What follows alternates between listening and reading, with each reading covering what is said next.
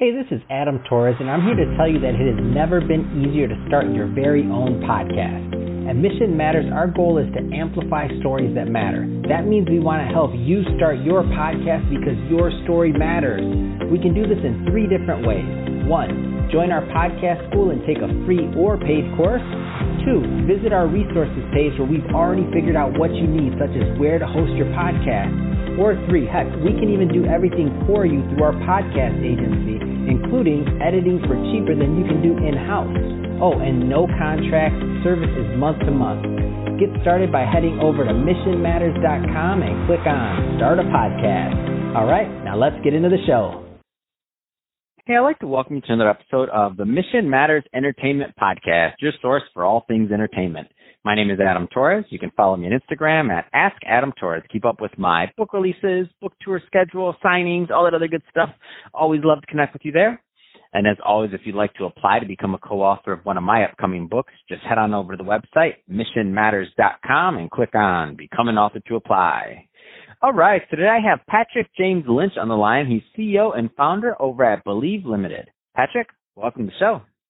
Adam, thank you. Thanks for having me. Oh, man, I'm excited to get into this next film that you're launching. So Bombardier Blood, or I believe it may be out now, depending on when listeners are checking this out. But before we get into your new film, I do want to give the audience a little bit more on your background. So let's talk a little bit more about what you're doing over at Believe Limited. Tell us a little bit more about your company, please. I'd be happy to. Believe Limited is a content agency and film production company. We've been operating for a little over 8 years. Filmmaker Ryan Gielen is my partner. We met in New York as working artists. We partnered on our first project, a comedic web series that was intended to educate people with rare bleeding disorders. It's called Stop the Bleeding, modeled after The Office, and we're actually going into our 10th season. That project is still going, but that gave way. Congratulations, by the way. Hold on. 10th season? No, you're not. You can't just like glance over that one. Like, congrats. That's the 10th season. 10 of anything is good, in my opinion. Go ahead. Yeah. Thank you. No, I know you appreciate what it takes to get digital content out and keep it continuous and interesting. And yes, it's been quite a journey with Stop the Bleeding. And that had people in our industry asking, what else are you working on? So we continue to use our skills as storytellers and creatives to build what's become, I don't want to say a traditional content agency, because I don't really know what a traditional content agency exactly means, but a creative agency kind of has typical architecture to it. That's sort of how we operate as an agency at this point. It's just developed in a very organic way. And then through our film production company, we've got a whole bunch of different titles with various great producing partners like Paul Rudd, Mariska Hargitay, Alex Borstein, Danny DeVito. So we've gotten some really cool partners on the film production side as well. Man, that is so exciting. And I think it's a great transition. So let's dive right into your latest film. So Bombardier Blood. First off, what was the inspiration for this? How did this project come about? Well, The Climber, it's based on a mountaineer named Chris Bombardier who has severe hemophilia A, and he was attempting to become the first person with severe hemophilia to climb Mount Everest and actually all 7 summits, the highest mountain on each continent. Yeah, that was my response too. I am not an out. Just period. Forget the hemophilia part. Just period. No offense. No, wait a minute. Let me not say that. That's obviously the story. But I just mean, like, in my mind, I'm like, oh, it hurts either way. Well, I listen, I couldn't agree more, and I have no shame in saying that. What I learned a long time ago is that filmmaking is a team sport. And so I didn't ever feel insecure about the fact that I'm not a mountaineer. I'm not particularly interested in mountains.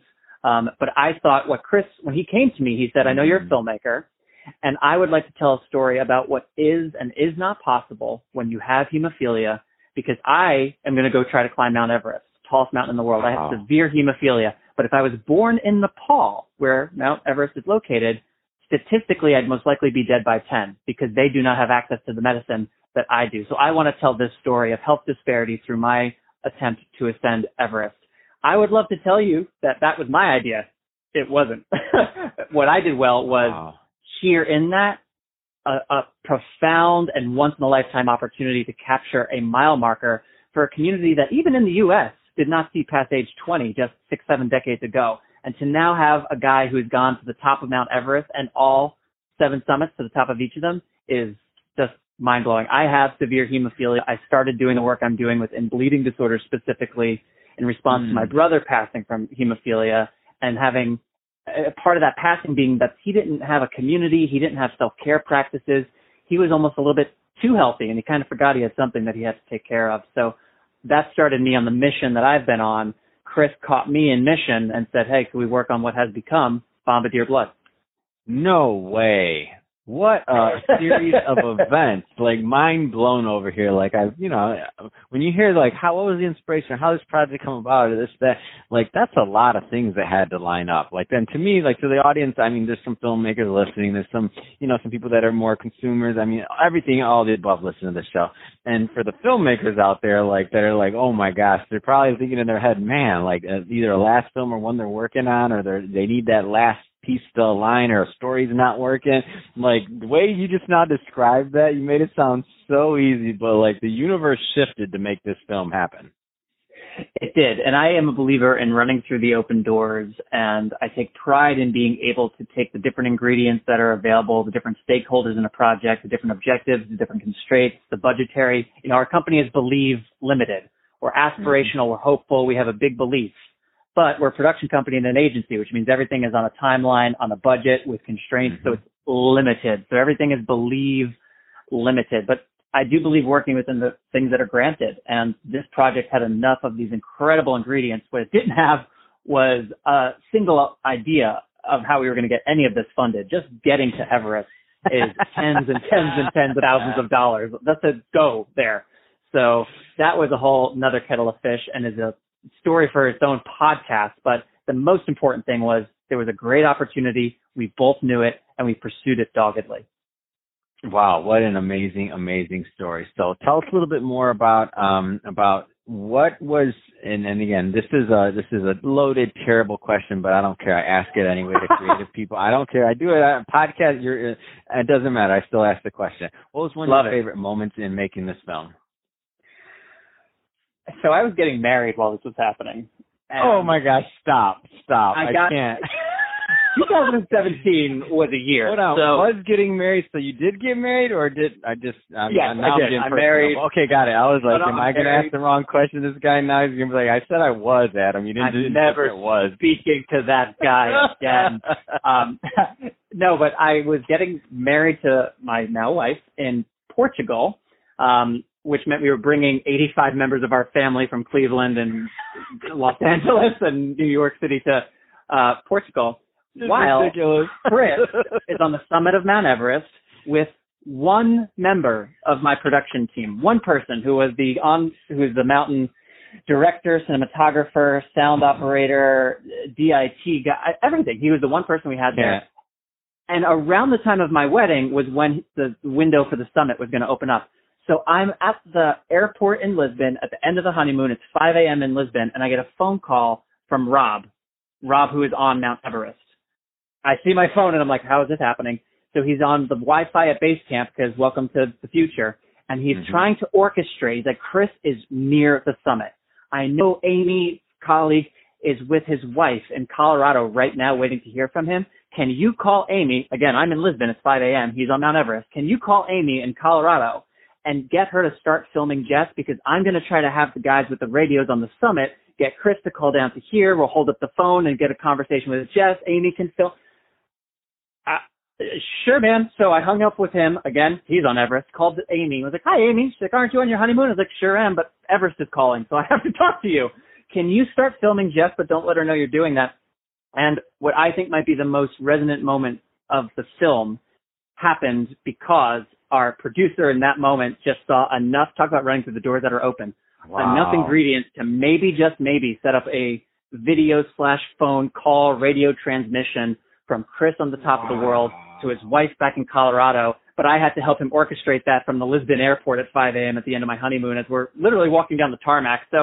Or the tunnel thing. And your wife's like, I married a filmmaker. Yeah, was that a good idea? I think she asks herself that question on a regular basis. But too late. That's awesome. I mean, I'll tell you, like, if there was a moment that best summarized my life in 2017, it was that moment. And it was about 20 minutes later, I got a text. He did it. And so spoiler alert, folks, Bombardier Blood. Chris is going to reach the top of Mount Everest. It's not a will he, won't he movie. It's a movie about the journey of one guy overcoming the odds, how this disease affected him, his family. He's carrying the weight of a community. It's his goal, but now it's so many other people's hopes and dreams. What does that all mean for him? What kind of pressure does that put him under? It's a very intimate tale. He and his family were very honest. Again, I have hemophilia, so I think he and I were able to connect on a very deep level very quickly and just get into it. So it's available on iTunes. If you have any questions about it, you can go to bombardierblood.com.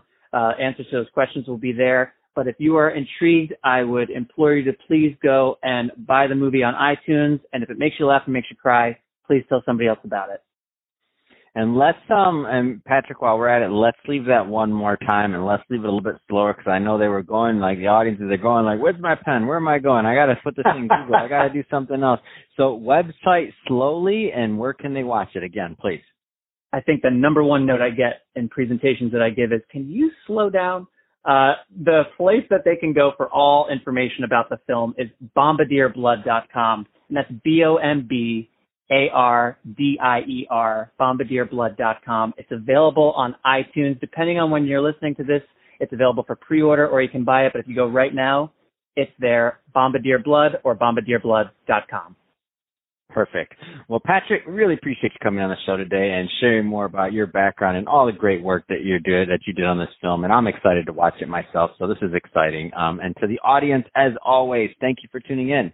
Hope you got a lot of value out of this. If you did, don't forget to subscribe to the podcast, leave a review on the Apple iTunes store. And if you're watching this on our YouTube channel, Mission Matters Entertainment, definitely give us a subscribe there, but also leave us some comments in the video. Love to know what kind of projects and things that you're working on. And Patrick, thanks again for coming on the show. Adam, a pleasure. Thanks for having me.